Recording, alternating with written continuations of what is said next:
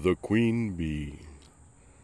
Two kings' sons once went out in search of adventure, and fell into a wild, disorderly way of living, so that they never came home again.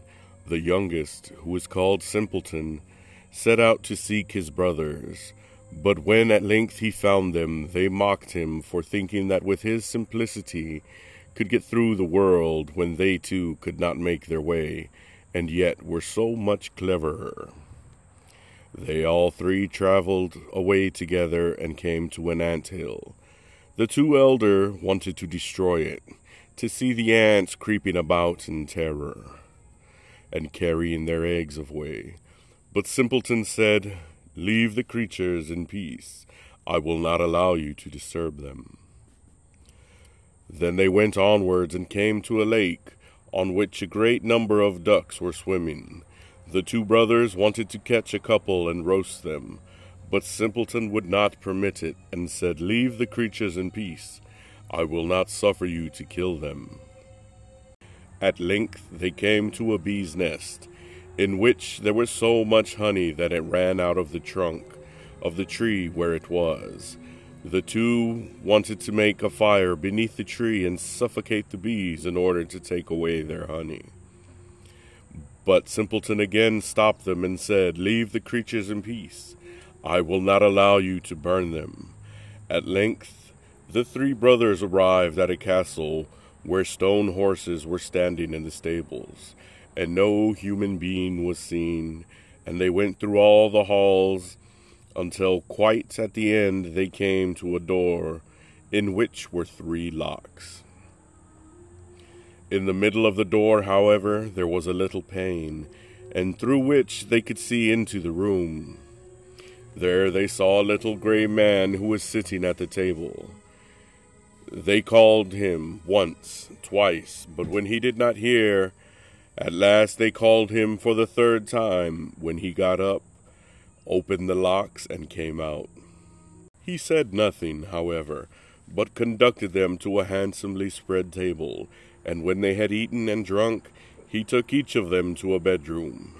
Next morning the little gray man came to the eldest, beckoned to him, and conducted him to a stone table, on which were inscribed 3 tasks, by the performing of which the castle could be delivered.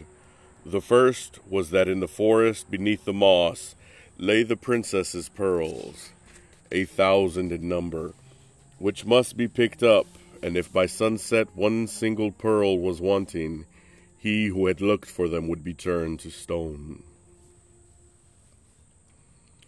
The eldest went thither and sought the whole day, but when it came to an end, he had only found 100. And what was written on the table came to pass, and he was changed into stone. Next day the second brother undertook the adventure. It did not, however, fare much better with him than with the eldest. He did not find more than 200 pearls, and was changed to stone. At last the turn came to Simpleton, who sought in the moss. It was, however, so hard to find the pearls, and he got on so slowly that he seated himself on a stone and wept. And while he was thus sitting, the king of the ants, whose life he had once saved, came with 5,000 ants, and before long the little creatures had got all the pearls together and laid them in a heap. The second task, however, was to fetch out of the lake the key of the king's daughter's bedchamber. When Simpleton came to the lake, the ducks which he had saved swam up to him, and dived down and brought the key out of the water. But the 3rd task was the most difficult. From amongst the 3 sleeping daughters of the king was the youngest and dearest to be sought out. They, however, resembled each other exactly, and were only to be distinguished by their having eaten different sweetmeats before they fell asleep. The eldest a bit of sugar, the second a little syrup, and the youngest a spoonful of honey. When the queen of the bees, which Simpleton had protected from the fire, came and tasted the lips of all three, at last she remained sitting on the mouth which had eaten the honey, and thus the king's son recognized the right princess. When the enchantment was at an end, everything was released from sleep, and those who had been turned to stone received once more their natural forms.